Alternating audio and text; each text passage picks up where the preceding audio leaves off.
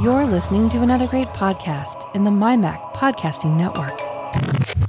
TechFan Podcast number 443. I had to think about that for a second, David. Is it 423 or is it 443? What did I just say? You said 443. Yeah, it's 443. It's four. I thought it was 423. But No, then what do I know? Yeah, well, obviously not a lot. Apparently not. I actually Nobody cares renamed. what number it is. No. Well, it only does because how I name the files.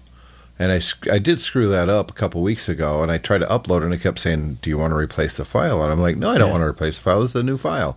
And I realized, I think that was with 421. Right. 441. Yeah, but I had named it 421. Ah, right, I see. Yeah. Well, that's why I was confused, even though I didn't see you do that. No, it was it was through osmosis. You could tell my FTPing, Well, telekinetic, psychomatic. because I'm not recording to a computer, so I don't name the files until after the show when I send them to you. Right. So that's why I never know what number it is unless I go and check the website. Yeah, well, there you go. So, big news for me this last week. Driving home from work Monday, Yep. I get a phone call, which is always irritating when I'm in the car, and I don't always answer it, even though I have Apple CarPlay and it's wireless and, blah, blah, blah, because I'm listening to my audiobooks, and I was actually at a really good part. Yeah. And it's work calling saying someone at work who I work with had tested positive for COVID and listed me as someone who had had close contact. Uh-huh. Which was news to me. I mean, I had been somewhat around the guy, but no real close contact, and we had both always been with masks on. Yeah. I wear my masks, if I'm around anybody, I've had my mask on. Yeah. And if they don't have a mask, I stay away from them. Yeah. And customers are even pretty good about it now. Most of them wear masks. Some of them get out of the car, forget they have a mask, and apologize and go get their mask. So, do you have any of, just as an aside, do you have any other irritating people who wear a mask but pull it down under their nose? Yeah, I've had a few of those people. I don't call it a mask. I call it a chin diaper. Yeah. So, point being, whether I agreed that I had had contact with this person or not was immaterial. It was reported as such. Yep. So I had to get a COVID test before I can go back to work. So I missed all of Tuesday. Mm-hmm. So I had to swap my day off from Friday to Tuesday, which really sucks. And of course, now that I know that I may have it, I couldn't really do anything on my day off. Yep. So went and got my test on 1:45 on Wednesday afternoon. Mm-hmm. And that is an unpleasant test. I don't know if you've had one yet. We had to have Charlotte have one a couple of weeks ago. Yeah. So that was even worse when you've got to do it for a kid because for a start, they won't let her do the swabs. So Leanne had to do the swabs. So that meant we all had to go out in the car and queue up and do it. And yeah, it's not very nice.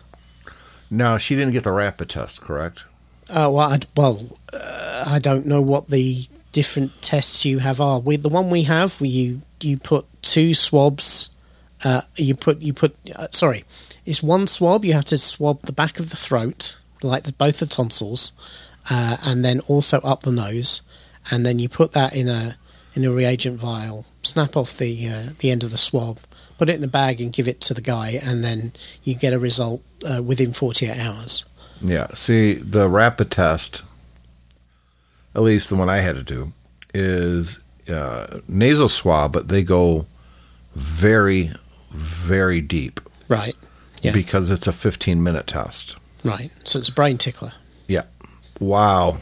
Yeah. I made the joke, and everyone laughs when they hear it. I said they went so deep I could feel the Q-tip in my anus.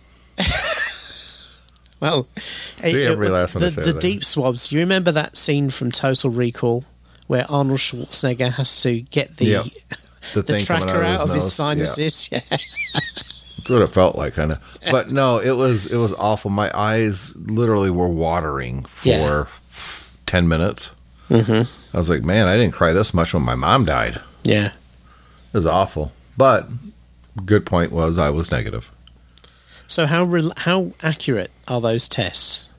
Because I think my understanding of the rules here in the UK is that if you get an exposure notification, either via app or by contact test and trace or whatever they call you up, because basically every public place we go into here, we have to register where we are, either with the app or by telling them our name and phone number. So if anybody then comes up with a positive test, they go around and they check where everyone's been and they let them know and all that sort of thing. My understanding in the UK is that if you get that notification, you can go and get tested if you want, but you still have to isolate for 14 days. Wow. No matter what. And I believe if you're on low incomes, the government will pay you. I think they'll give you a £500 payment to try and tide you over, which isn't a lot of money for 2 weeks' work, but there you go. So I believe even with the test, I wouldn't be able to go back to work. Not that I'm going anywhere at the moment anyway, but if I was working somewhere like you do, where you go into a place, I probably wouldn't be able to go back 14 days. We have to have it. I have to take in a negative test result, right, and then I can work. So they called me on the phone. I sat in the parking lot and waited. Yeah. And they called me, and it cost me $100 to get the rapid test. I didn't have to get the rapid test, but I didn't want to wait, like you said, 48 to however many hours before I can go back in. Because effectively, that was Wednesday. I would have missed the whole week. Yeah. Which, honestly, doesn't sound so bad when you think, oh, I could do a little mini vacation. But I have a vacation coming up the week of Christmas, and when you're a commission worker, you don't really want to miss as much work. And so they said, do you need it in writing? Because they called me and said, you're negative. And I said, yes, I do. So I walked in. They gave me a piece of paper. I handed it to my bosses and got right back to it. Mm. Yeah, so it's interesting. I'm reading here. Apparently, that test is reasonably accurate if you have symptoms, which is one of those sentences you read and think, duh. But I suppose you could have symptoms of something like COVID with it being just a cold. You could have the flu. Yeah, that's right. But the reason they go so deep is because they need to have a lot of mucus, because that's where they're testing for levels of the virus. Right. So experts say you shouldn't treat rapid testing as a free pass to attend a party, wedding, or holiday gathering. Well, I didn't do any of those things. Which you don't. So I think, it sounds sensible to me, bearing in mind you're taking a lot of precautions at work anyway. Yep. You can probably pretty much rely on that. But this is the difficulty: is we all assume we go and get a test. If it gives us a negative result, that means we're all free and clear. And yet, science is not that. Is not that reliable always. Well, which is a shame. As we discussed on Geeks Pub, Pfizer announced a little over a week ago, that they have a 90% accurate vaccine now. Yeah. And they're looking to, get an exemption and get it through the Food and Drug Administration as quickly as possible so they can start distributing it. And what's kind of cool, at least from the outside looking in, is that Pfizer is located in Kalamazoo. Yeah. And I work in Kalamazoo. And I've talked to people that are actually working on the project. One of them I sold a car to. And he got a 4Runner, by the way. Yeah. So, if he's going into Hawk for that much money, he's pretty confident. He's expected to live, yeah. Yeah. So they have set up essentially 2 football field size areas, an area of about the size of 2 football fields at the Pfizer facility. It's a huge facility out there in Kalamazoo. And that they are planning, the way they're going to distribute it has never happened in the history of the planet before. The way they have to freeze it. It has to be like it's all 80 degrees. Yep. And I understand it's all new that technologies. You can take it out of that cold environment 4 times. But once you've done it more than 4 times, then that's it. So it can go into a refrigerated truck for a short journey, but it can't, it can't be air shipped from the factory or anything like that. It can. It has to be because under specialized they're developing, conditions. and that's what they're developing there. It's so the main distribution for North America is coming right out of Kalamazoo. They have already set up all of the logistics with these giant freezer trucks. They're real close to the airport as it is. They're on the, it's literally right down the street from them, really. A couple blocks over, but down the street. and I could show you a Google map of what they're doing too, but Yeah. they have already chartered 100 flights a day flying out of the Kalamazoo airport, with all the logistics going from the facility to the airport, getting them loaded, and 100 flights a day. Yeah.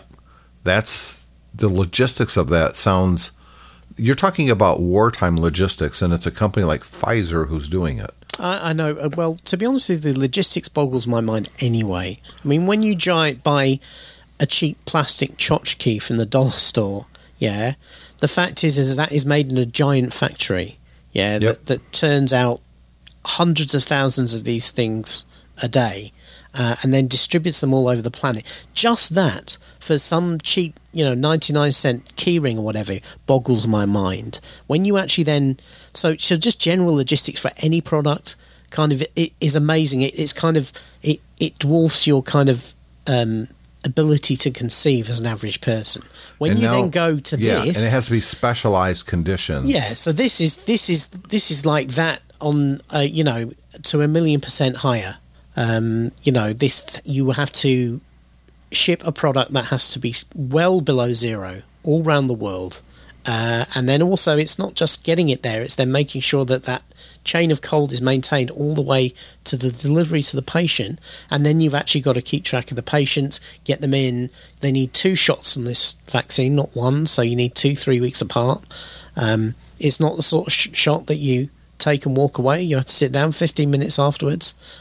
This is really weird science, this thing. It's gene not therapy. It's not quite gene therapy, but what it's doing is It's a mutation of gene it is. therapy. Yeah, it is. It's a variation on gene therapy. It's putting the vaccine puts protein instructions into you that tells your body, that programs cells in your body to make the protein that appears on the outside of the virus. When we see those pictures and it looks like a spiky ball. Right. You're basically programming your cells to make the spikes that are on the ball that immediately your immune system then recognizes as not something from you and learns to attack it. And that is why it's apparently such a successful treatment, in that you can train people to recognize COVID without giving them any form of COVID, which is all this the risk. Right. It's always the risk with a regular when people vaccine. hear about vaccines, they're usually thinking they are receiving dead cells, if you will, or you a can dead get vaccine. or you can get live vaccines that have been treated so that they're Right. they're not That's infectious. what the flu shot is. Exactly, but the risk with those is that there's always a risk that they can somehow mutate and become virulent again, or they might combine with virus particles in your body and make it worse. Yeah. And so nobody really wants to do this. But this is actually cutting edge science. I mean, nobody's ever done a vaccine treatment like this before. So my question to you: you've got the factory right there in Kalamazoo. Yeah. So are you concerned about the safety of this? If they kind of call round and said, you know what, anybody in the local area, come down, we'll give you a shot, or we'll arrange to give you the 2 shots, whatever, would you do it? Yes. Yeah? Yep, without hesitation. Yeah, I would too. Now here's the second question. Would they do it if they said anybody can come and get a shot, but you've got to pay us $2,500? No. No? No, because I got 4 people in my family. That would be $10,000. I don't have $10,000 to get this. Yeah, but if you're the... Socialism is evil. The government shouldn't have... Oh, wait, never mind. No, wait, look, what I'm trying to gauge is what people's attitude to this might be. Because I've got to be honest, if I was offered, given that question, I would have a tough decision to make, because I would take the view, well, hang on a minute, if I get protected, then that means I can go out in the world and do things for the family with a lower risk of bringing it back into the house. And that means that I am $2,500 is perhaps protecting my whole family. I think that's a tougher call to make.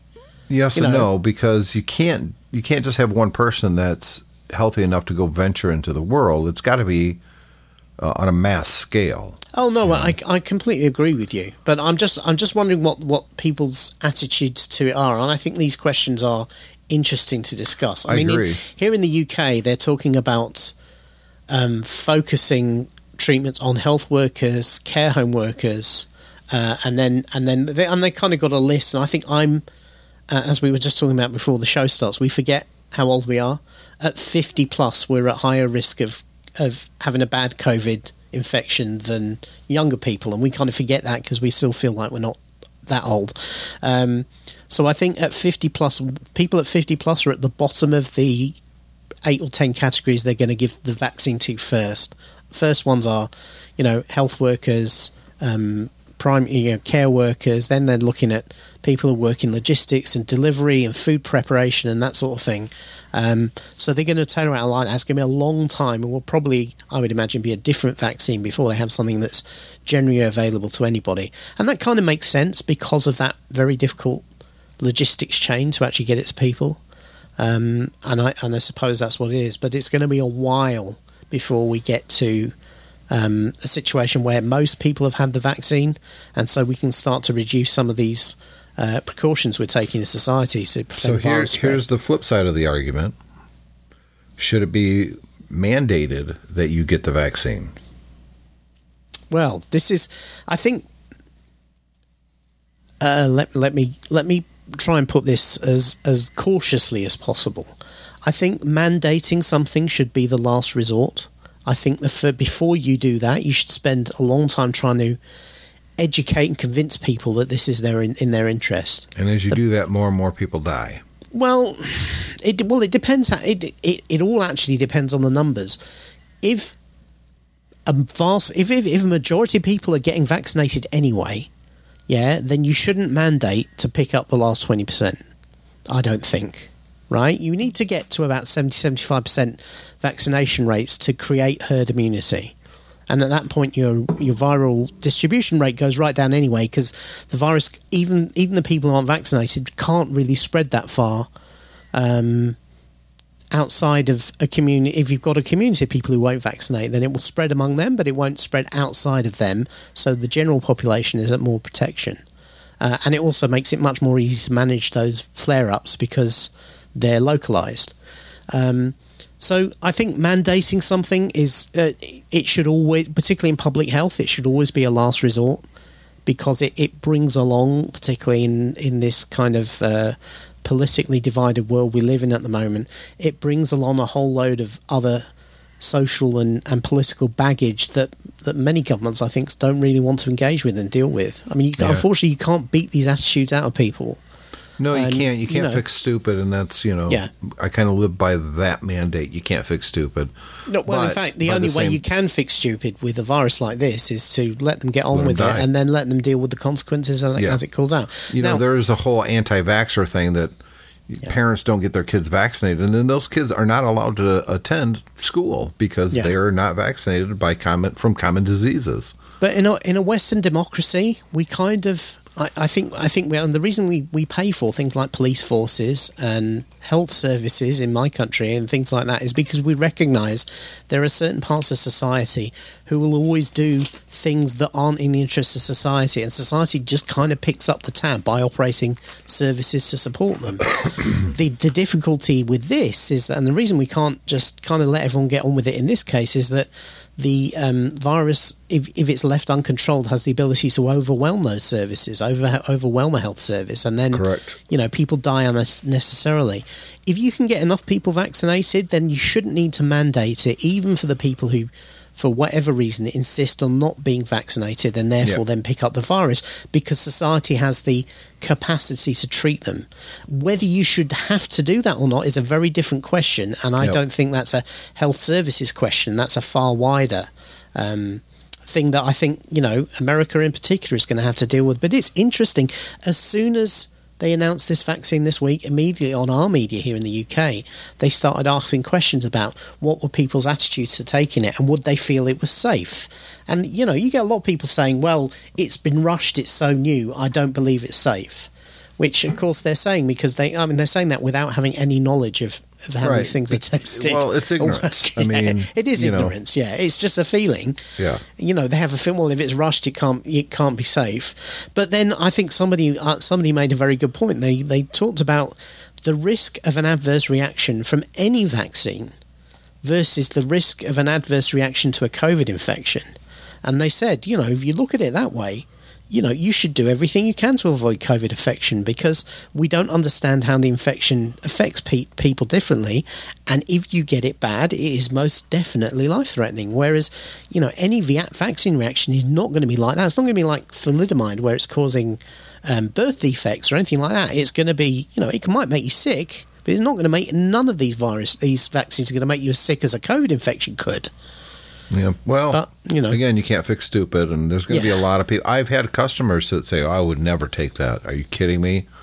Or you get the wackadoos that, Bill Gates has backed Pfizer, and they're putting chips in there. Yeah. I'm like, oh, please get COVID. Yeah. Please. Yeah. Yeah. As I was talking to a friend of mine the other day, it's like, one thing you can't say about today is not interesting times. Well, speaking of interesting times, as everyone knows at this point, Apple had an event 2 weeks ago at this point now, right? 2 weeks ago? No, it's last Tuesday. It's last Tuesday. Yeah. Releasing or announcing 3 new Macs using the first generation of their custom Mac chips, the M1. Yeah. And I know you're buying one. You've already ordered one, correct? I'm expecting mine on Tuesday or Wednesday. Getting a Mac Air? I'm getting the entry-level MacBook Air, and the thinking behind that was I say had because I sold it in preparation for this event. I made sure to move it on before the event so that I didn't suffer many price reductions as a result of the event. I had a 2019 13-inch MacBook Pro with, I think it had a 1.4 gigahertz i5 quad-core processor in. And it was a nice machine. This is a machine I bought when last year, that 15-inch older MacBook Pro I was using, the graphics card failed on it. Yep. So I bought a machine quickly, so I went and bought this. So it's the 2019 with the butterfly keyboard and the touch bar, the 2 Thunderbolt ports. It wasn't quite an entry-level one. It was one up from entry-level, I think. And it's a good Mac, but I didn't like using it very much. I've got to be honest, wasn't the keyboard was okay. I had no problems with the keyboard, and the keyboard felt okay to me, but not brilliant. The touch bar, I actually used it more than I thought I would, but I could take it or leave it, really. Yeah. But really, the only thing I was doing on that machine was the occasional bit of, every week I would process the show on it, because all the tools I use to take this recording and turn it into, level it, and then turn it to an MP3, put tags on it and send it to you, are all on the Mac.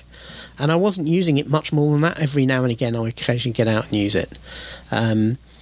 So it wasn't really serving good value for me. And I was kind of thinking in the back of my mind, I'm not comfortable owning for a long time a machine with the butterfly keyboard, even though that's the last version they did before they replaced it. And from what I'm hearing, they've probably fixed the issues in it by then.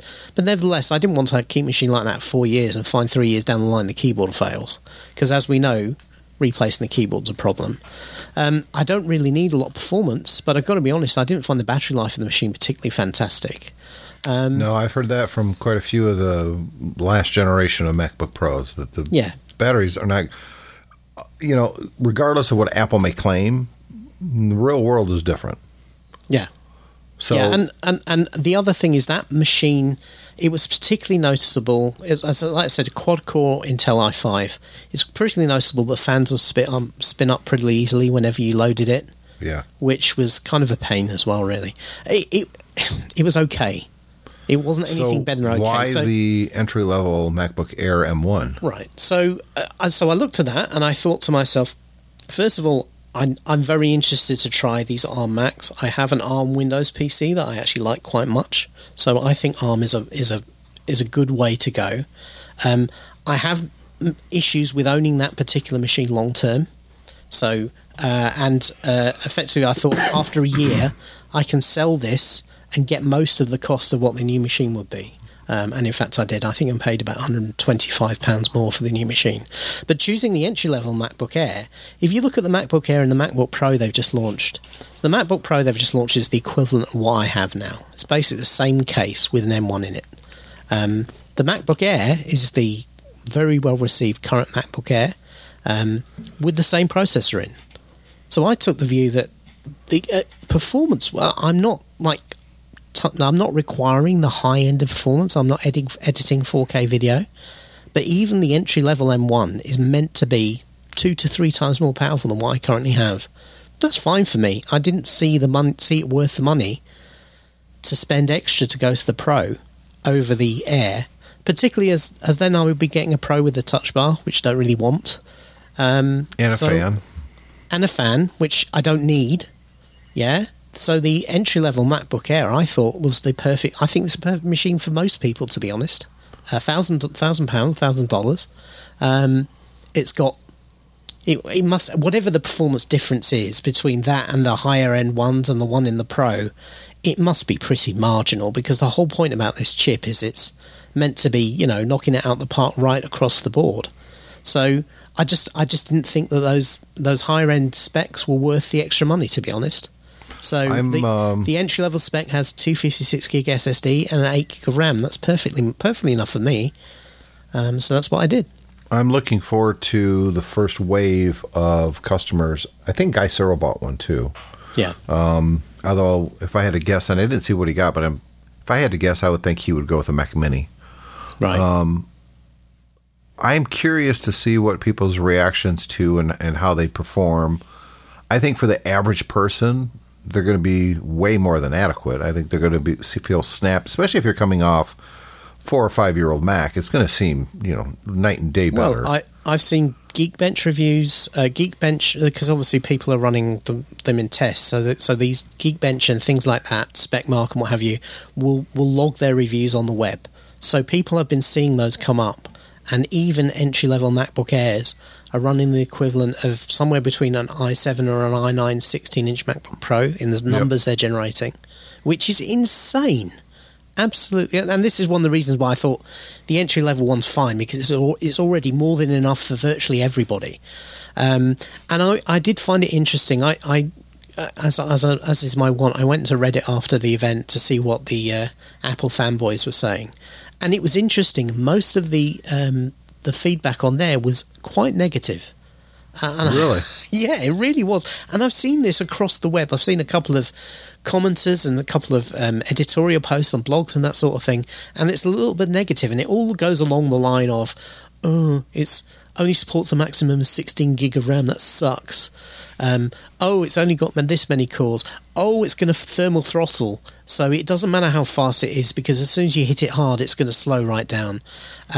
I think a lot of people are really Which is all true, by the way. Well, I don't think it is. I think that's the problem. I think it actually is. Think it is. I think this is a different architecture of computer than people are used to. They're thinking of it like it's an Intel chip, and it's not. The memory is actually on the die. That makes a massive difference. If it is getting too hot and there is no fan in the Mac Mini or the MacBook Air, it is going to throttle itself. But people are forgetting it's a 5 nanometer process. Yeah, It's not going to get as hot as people are used to with Intel, and those chips are more efficient anyway. They put these things in iPad Pros, for God's sake. Well, they put a variant of the iPad Pro. Yeah, I know, but the point is the iPad Pro is not known for hitting thermal throttle limits and slowing down.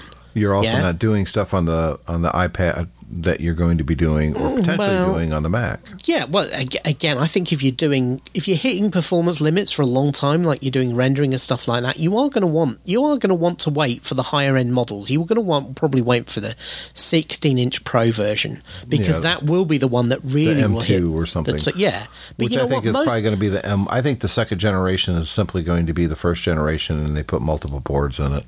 But maybe, who knows? But the point is that most people are not, whatever they think they're doing, they're not hitting those sorts of limits. Right, and that's kind of my point. When I look at my average use now, I am not the same Mac user I was 10 or even 20 years ago. I'm just not. I'm not doing heavy video editing. I'm just not doing any kind of heavy lifting on my Macs anymore, which is why I went with, when I had to get a Mac, 6 months ago, I went with the entry-level one and just simply upgraded it. And it's way faster than anything I really need on a daily basis. It's not going to record this podcast any faster.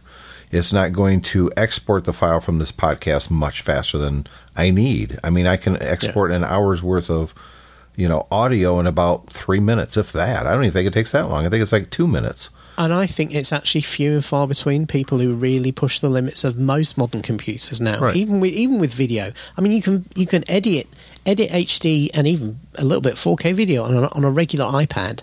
Yeah, people forget how much more powerful these computers are than even the one from a few years ago. Now, there's a difference between the home guy like you and I, who imports some footage and clips it together and maybe puts a soundtrack underneath it and exports it. That's nothing. Yeah, that's quite different than people who are doing real video editing and effects and stuff like that. But they're not the buyer for this machine anyway. No, exactly. But that's my point. But an awful lot of people will say, "Oh, I edit video, therefore I need a top-end rig," and they are the sort of guys who only do those occasional bits of editing. They do some Twitch streaming and then they maybe capture those and re-render them for YouTube or anything. They're not professional YouTube producers or professional video producers. They just think they are, and they think they need a top-end computer. They think they need to spend $2,500 on a Mac Pro or $5,000 on an iMac Pro because they think they need it, and then they sit there and don't use a lot of that capacity. The big deal for me with these machines as well is battery life. These things have epic battery life. I heard that the Mac Mini has amazing battery life. I'm sure it does. The clock that's running the battery. That's right. That clock. Literally the last few years. Yeah. Well, look, as I said, I have a Windows on ARM machine. It's sat right next to me here. I use it a fair bit. And the one thing that's great about those in particular is the battery life. I can get. This is a faster one. It's not the first one they did. The first one they did, I regularly got 20 hours out of it. This one I can get 15 hours. Of office type work, which is the sort of work I do on it. The problem with the Windows ones is that they have smartphone chips in. They've had to throw more performance at them because the emulation of x86 on ARM is quite slow. So if you're running an x86 program under Windows on ARM, all the ARM stuff in Windows like Edge and anything the Windows system does is really quite fast. But as soon as you run up an older app that's being emulated, you get variable performance. It's not even that it's particularly slow, it's just that sometimes it stutters, sometimes you have to wait, and sometimes you switch from one screen to the other and it just kind of hangs until it comes back. And the thing with battery life with computers is very few people are on their computer all day long. They're on it part of the day, but they're also on their phone. Yeah. And let's talk about that for a second. Yeah, by the way. Yeah. Just before we get into that, though, I would say that was the way things used to be. Right. Now that people are working at home, they're actually on the computers all day, but they're not plugged in most of the time. Well, yeah, maybe not. Sometimes people like to change where they're working. Sometimes they don't want to be plugged in because they want to charge their phone or plug something else in, and they don't have a lot of space. I'm working in one of these environments, and like my son, for instance, will often want to work down on the kitchen table. He just finds it more convenient, nicer to work there. Plugging his laptop in there is a pain in the neck. He would love to be able to have literally 8-10 hour battery life. He doesn't use his phone because he's on Teams all day. So all his calls, all his messaging and everything like that basically is going through the computer. So the iPad or the iPhone, of course, everyone knows, updated. I have an iPhone Pro 12. And Julie has the iPhone 12. And a friend of mine got the iPhone 12 Pro Max. Right. And it's exactly the same specs as mine. He got the blue one, 200 and whatever gigs of storage, blah, blah, blah. So I got to play with it a little bit.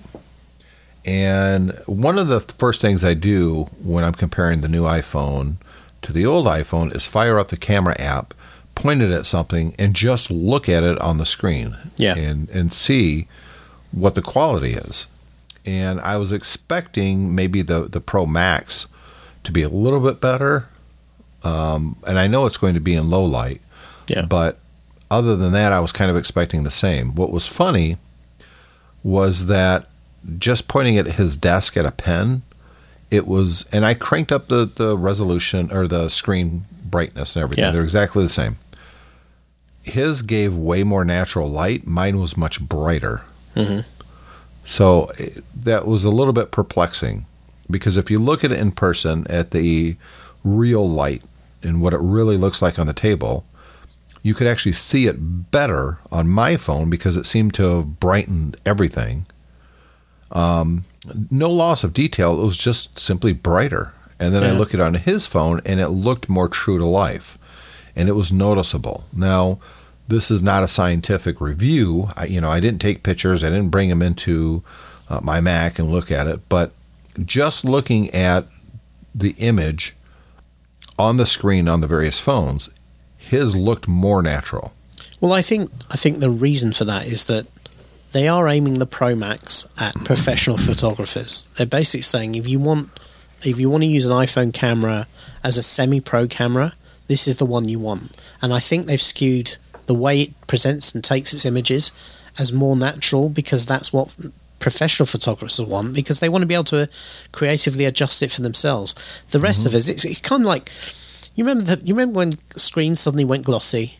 Yeah, we all used to have matte screens, especially on the Mac. The Mac was famous for having matte screens, which give you a better, more natural, less modified colour look. Yeah. And then the whole of the industry, and eventually Apple too, went to glossy screens because they look better. To the average eye, the colours look more punchy.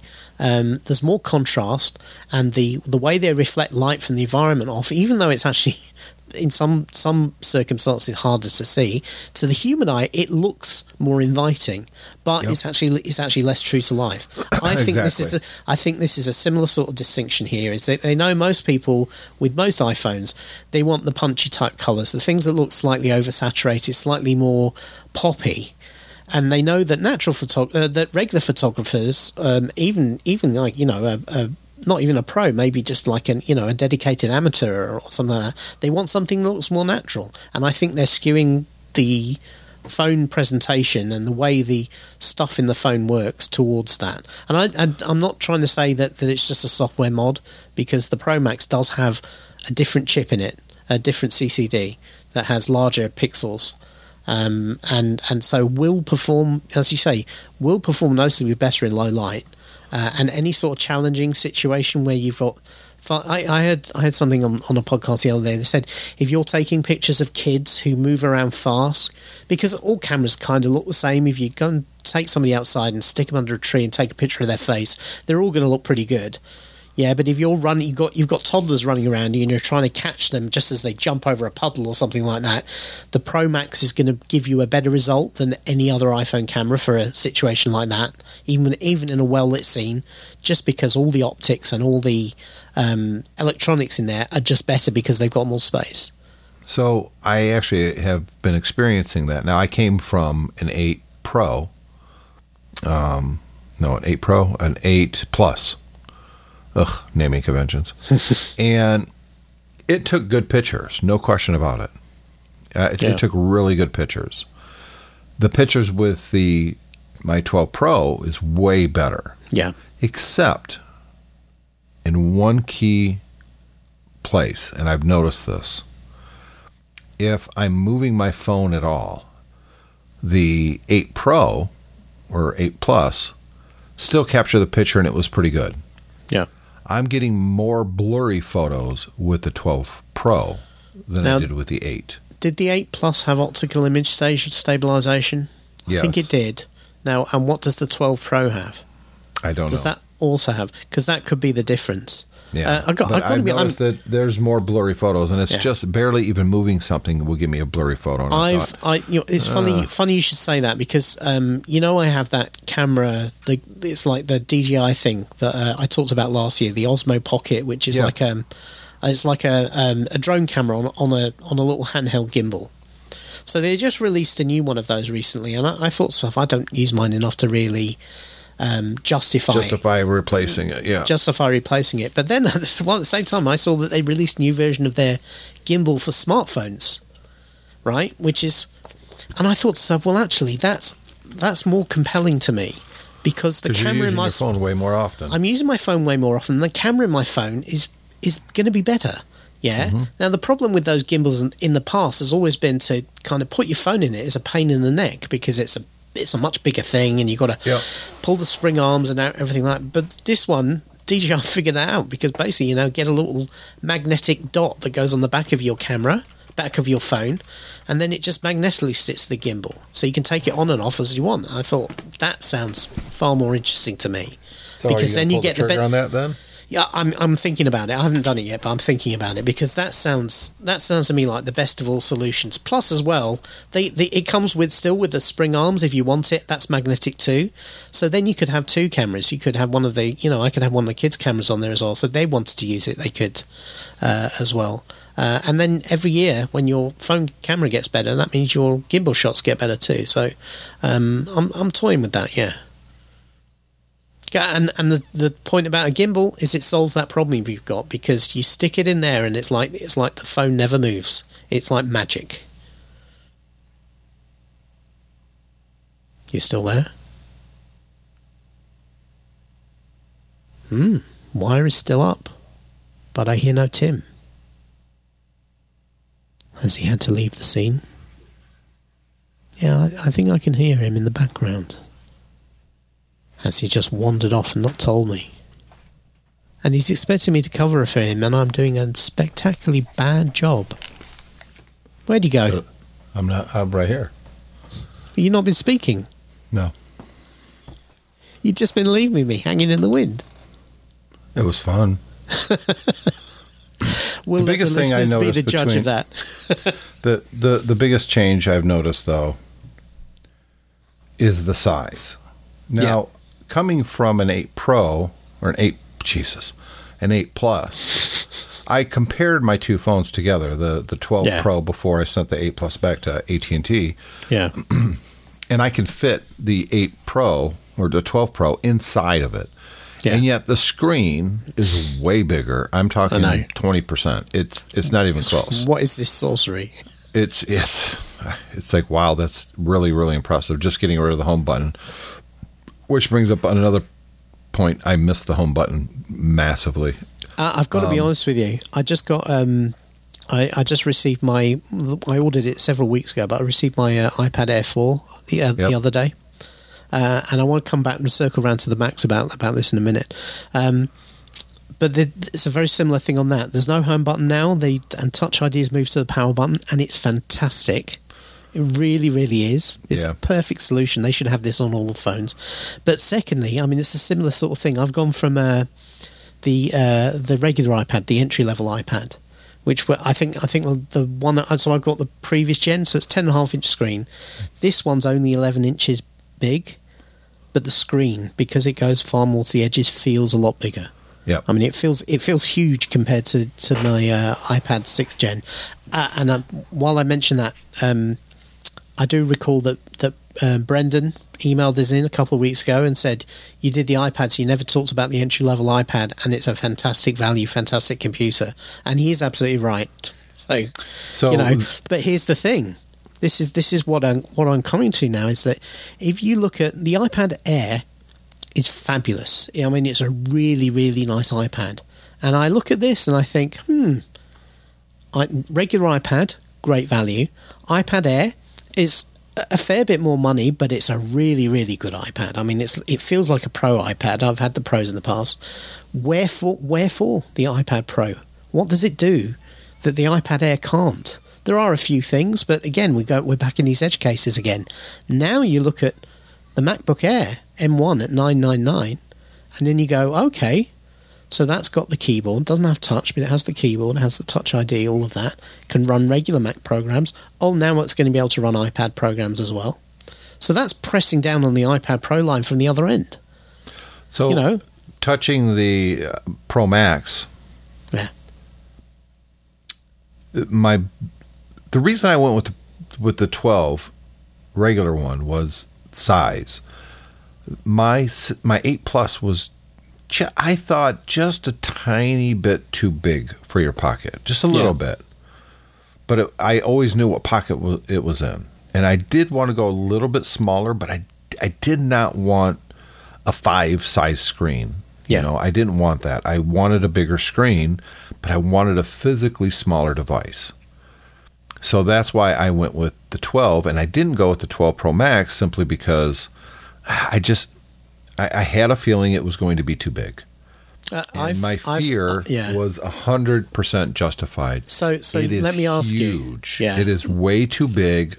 Holding it is, quite honestly, it's uncomfortable in my hand. And I've got big hands. Yeah. And I thought, this is stupid. This is way too big. Now, the guy who bought it because he does a lot of video. Yeah. So I get where his justification, and he's even saying, yeah, it's pretty big. But look, it still fits in my pocket. Well, yeah. When you say it like that, though, that's not really a positive. That's not a selling point. It still fits in my pocket. Yeah. Well, you could probably put a magazine of bullets in your pocket, but that doesn't mean it's going to be a banana clip. Doesn't mean it's comfortable in there. I have a couple of pair of trousers. I might be able to fit an iPad mini into my pocket. We need to bring back the parachute pants. We got to bring back parachute pants. So, I mean, that's a key thing for me because I carry my phone in my front right pocket. Yeah. So, if my phone has to be able to go in there and without kind of getting in my way, really. So, Pro Max would be off that for me. But interestingly enough, Leanne last night, she put her phone down next to mine just before we sat down to have dinner, and she said, "I still think that phone is too big." She's got an SE2, so she's got something that's an iPhone 7 size, and she said to me, she said, "Well, I've got a regular 11." She said, "I still think that phone is too big." So it just depends. Part of it is what you're used to, but it's also kind of it's a different thing for different people. At least Apple has more choices now. And I think that's key because not everybody, wants or can even really use a bigger phone. If my wife's hands are not big, right? Yeah. On my 8 Plus, she just felt like she had to go too far. Yeah. Even though the screen's bigger on. See, I didn't tell her which one. I just let her pick out the colors. I wasn't going to get her the smaller screen because what she was doing, I knew she would actually benefit from the regular 12 size screen. Yeah. And she seemed to really like it.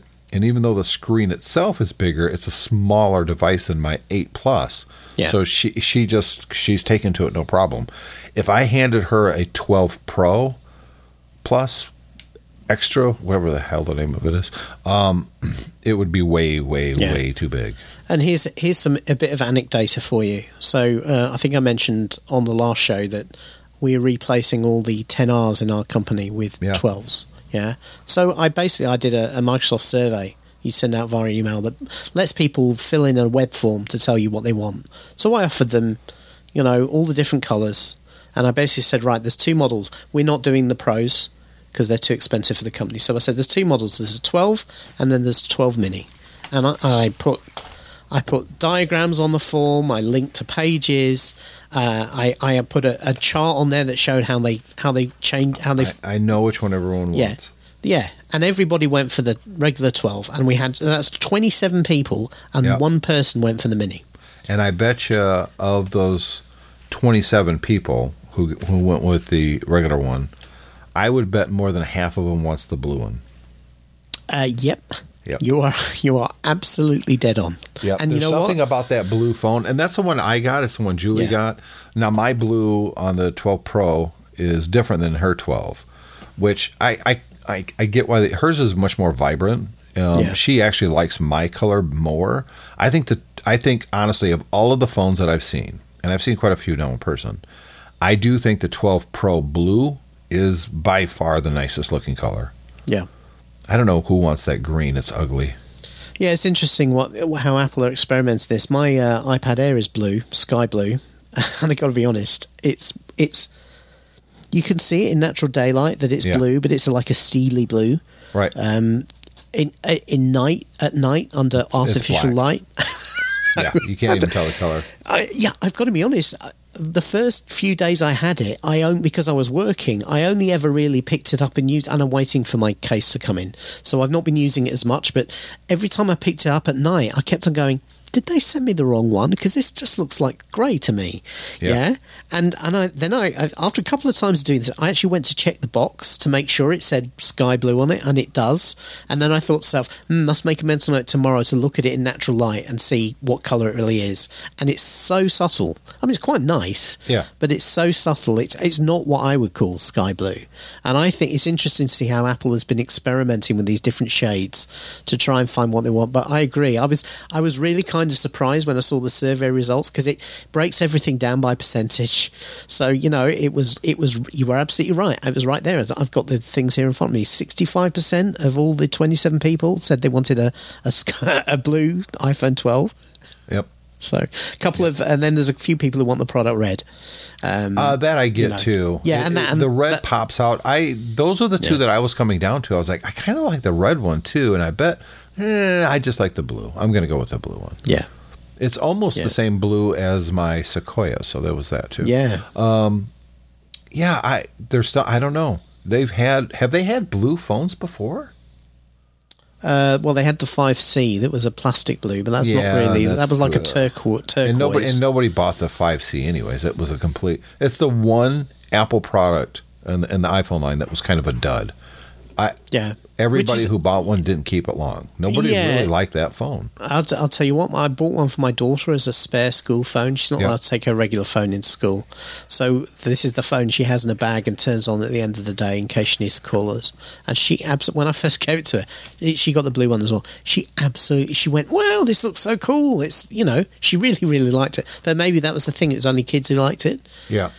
Well, what happened to the C line? It just disappeared. Well, no, you know why? They pulled it because it wasn't selling. Yeah, it wasn't a big enough. It looked well. Here's the thing. To me, this is personal opinion. It looked cheap.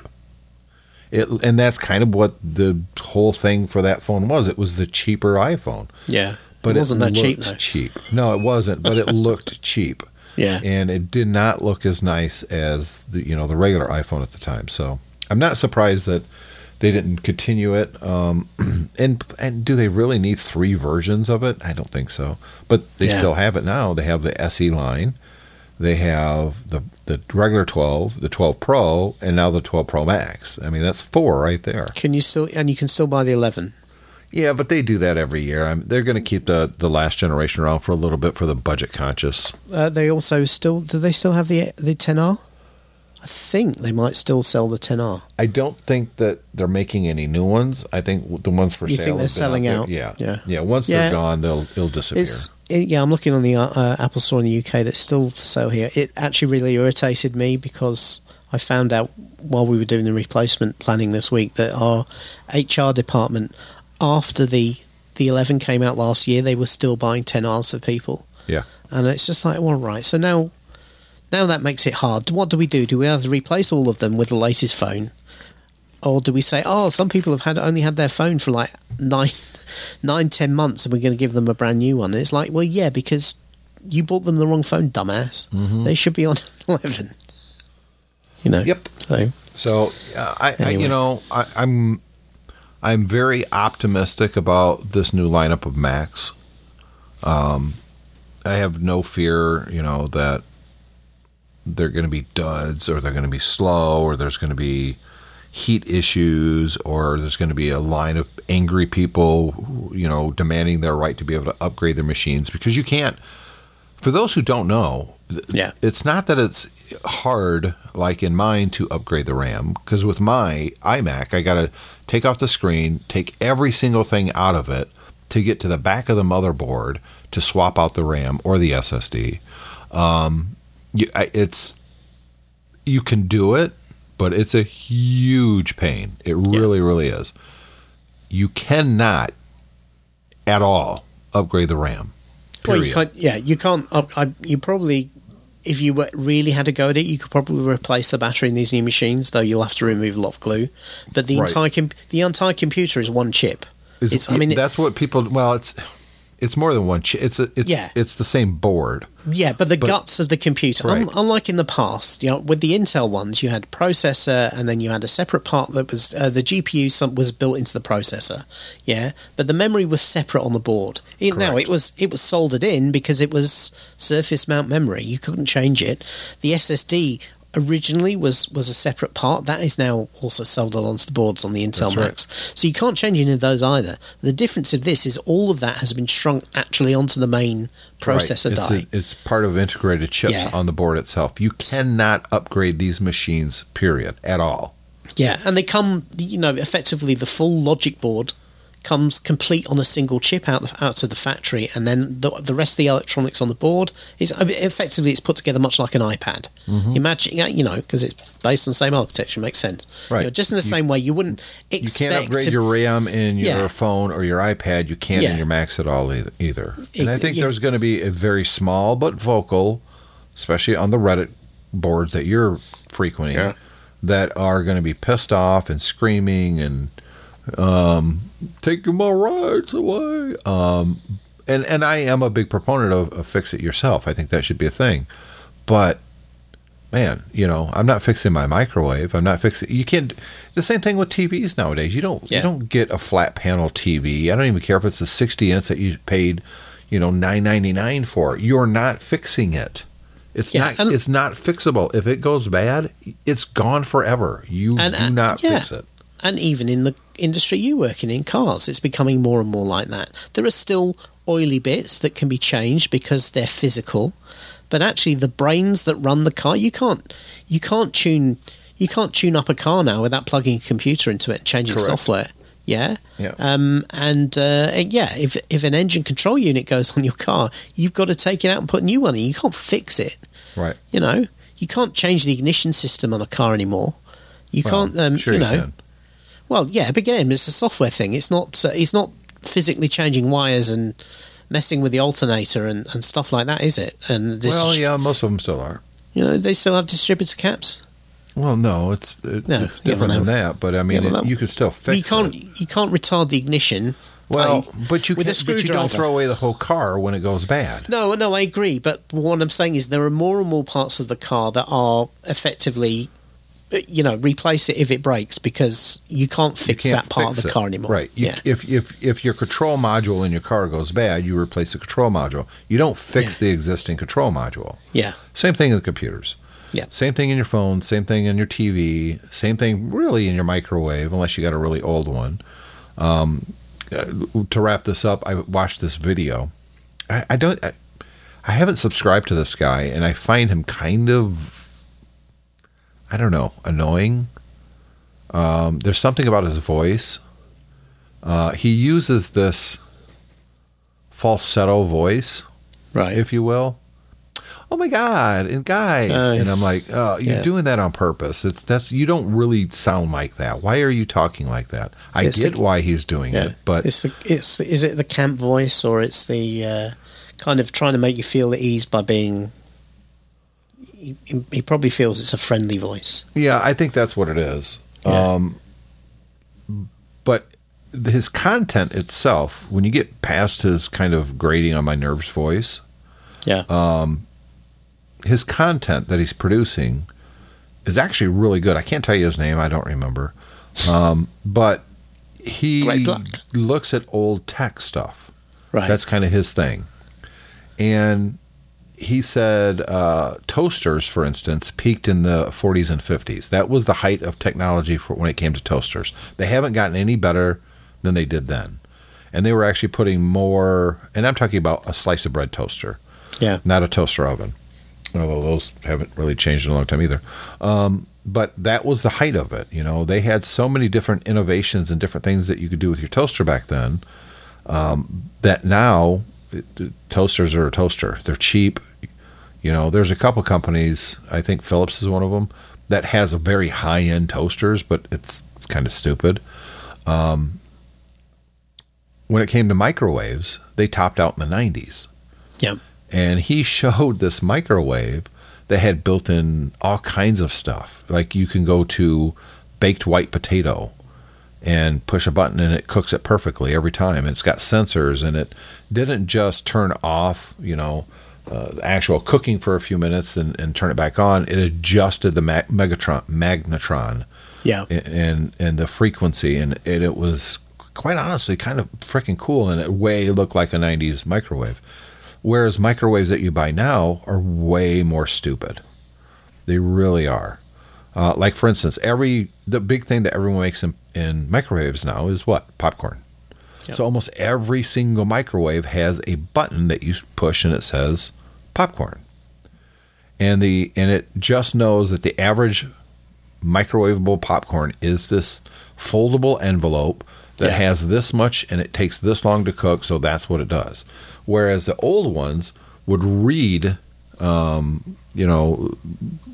sensors, the size of the bag, how much popcorn was in it, how long it needs to cook. Yeah. It would adjust everything, and it was amazing. Now you can still get those, but you have to spend a lot of money. I think part of this is that manufacturers in white goods found that there wasn't a lot of demand for a lot of these features, so they started pushing them up to the high end, and so you can get them. I have a tumble dryer and a washing machine from a company called Miele.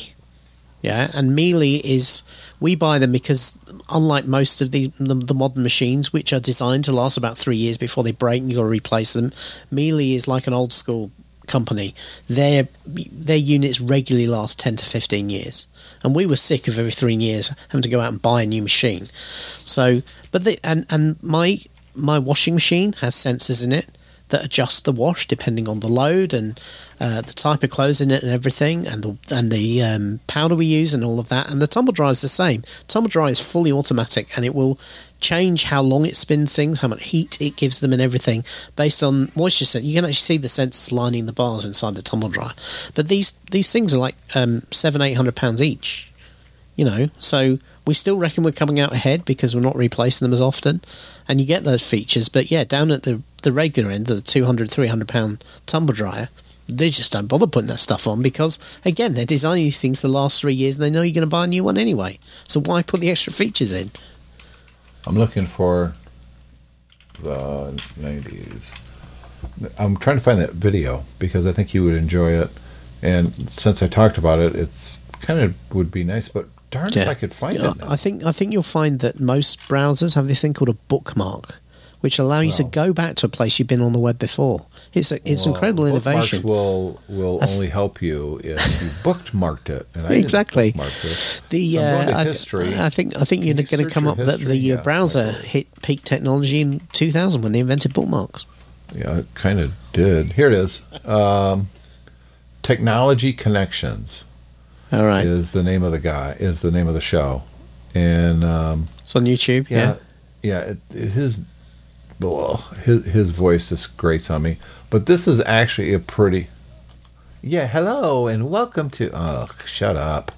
Here's the link I'm sending you. Microwaves peaked in 1997. Yeah. Yeah, I see it. Yeah. It's actually a really interesting video, and it's one that kind of reminds you that not all technology is better than it used to be. Most of it is, let's be honest, but not all of it is. I mean, some of it, they got to a certain point and they said, you know what, this is good enough for everybody. We were talking about printers not very long ago. They topped out in the 2000s. They haven't gotten any better. Well, actually, I mean, let's bring this back round to the topic of today, to the M1 chip in the Mac, okay? You could argue that this is a cycle we've seen in computers as well. We had the invention, then we had kind of the mass market, then we've had a period of innovation and new technology. Then you get optimization where it all gets driven down to a single point, to a single, the best type of design, which you could argue where you are today with the system on a chip. And yes, going back to what you're saying about repairability, you could argue whether that's better or worse, but it's best from the point of view of the engineering of the system, the building of the system, the cost of the production, all have you. And once you've reached that point, then you'll either get a loss of features as the thing becomes mass market and commoditized, or you'll get improved features and the best of the best, but you got to pay a high-end price. And that's kind of where we are. A lot of people are complaining. There's one thing that you're missing there, or replacement. Yeah. And the replacement for what we're using right now with our computers, because that's what your phone is, that's what your iPad is, that's what your computers, they're all computers, right? Yeah. And it's a generic term, which means it has a microprocessor and it has memory and it has storage capacity. It runs software. Runs software, dumb software, but software. Yeah. That only, does what it's instructed to do. So what is the next step of that? What's going to replace it? Well, to me, it seems kind of obvious. Quantum computers. We'll still call them computers, but quantum with artificial intelligence that can Yeah. make its own determination. Yeah. That's what's coming next. I think we're still Yeah. 20 years away from that, but we already have quantum computers to a limited degree. Yeah, whether quantum computing will be the platform of choice, but I think the key thing there is the AI. Yes. AI is going to get better, and we will get to that point over the next 15, 20 years. Well, but they need quantum type of architecture, technology, because AI isn't going to do really well with current processors. Yeah, exactly. Yeah, but I mean, it will improve. But Yeah. you're probably right. We'll probably need new platform. But that's the next switch in computing. It's when the computer becomes less of a tool you use and more of a tool that helps you. Yeah, and then I think that we need a different term other than computer. I think the term computer is just, it's way too vague. Exactly. That's But like saying vehicle. Well, Yeah. what do you mean? A plane, a train, a car, a bike? Yeah. What? Yeah. And it's going to be the transition where when you sit down to do work, rather than you having to drive everything and make it happen, the device, let's move away from computer, will do a lot of that for you because it's capable of doing the things you want it to do without necessarily being told. Yep. And it will effectively it will be like it'll be like a proper assistant. Yep. It will be and it will be another transformative. The rise of the microcomputer transformed pretty much everything on the planet eventually because it allowed you to do work far more efficiently than you could before.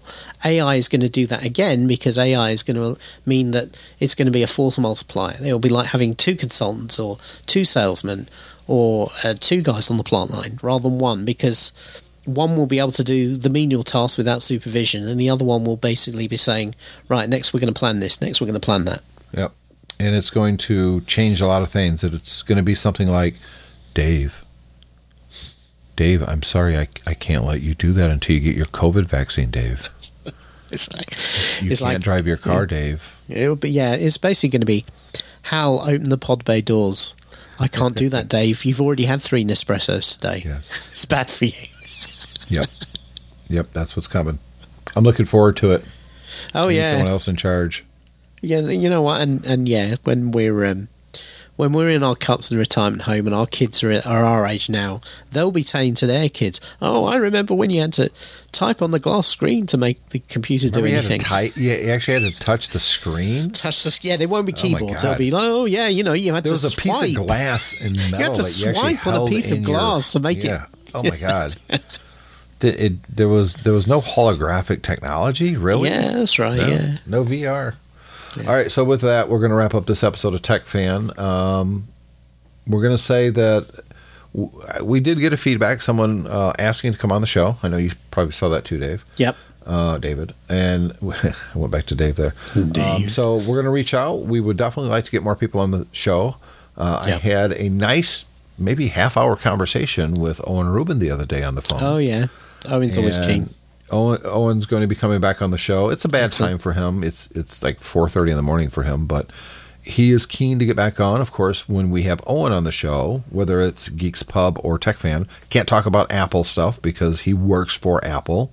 Yep. And I know what he's doing there, so we just can't really, and that's cool. We don't want to get the guy in trouble, and there's a whole worldwide things worth of talking about. And the other person is an engineer at Twitter. So that we would be need interesting. to reach out to him and set up a time for him to come on a day and don't mention the Donald shop. Don't do that. I really hope that's going to go away soon. I hope after he's not president, Twitter will just go, "We're done with you. Go find a different platform." Yeah, he's not a world leader then, so they can start just banning him. Here's hoping. He's going to start. Trump's either going to start Trump TV. Which, quite honestly, I think that's what his plan was. I don't think the guy ever actually wanted to be president. I think he ran to do one of 2 things. He ran to give himself a higher profile to do one of 2 things. One of them was to get The Apprentice back on the air, because he still talks about ratings and stuff as president. Yeah. Shut up! What are you stupid? Yeah. I heard him talk about seasons the other day in reference to news. I think it's something like, "Oh, Fox News has been really bad this season." It's like, what are you talking about? There's no season, moron. You're not on The Apprentice anymore. Yeah. So it was that, or to start something like Trump TV. Yeah. So we're going to get Trump TV, or he's going to have his own show regularly on Fox. You know what? We could have avoided the last 4 years if after winning the election we could have just said to him, "So well, you can either really become president, or Congress will pass a law to let you have to pay for Trump TV for 4 years." Yeah, he would have jumped at Trump TV in a heartbeat. Yeah, and we could have avoided some stuff.